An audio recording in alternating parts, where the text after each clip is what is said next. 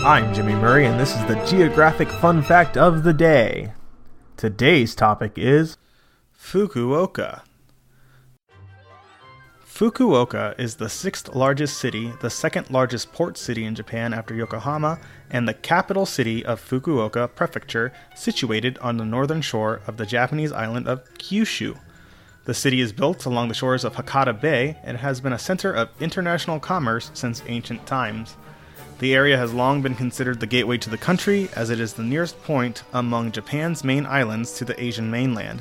Although humans occupied the area since the Jomon period, some of the earliest settlers of the Yayoi period arrived in the Fukuoka area.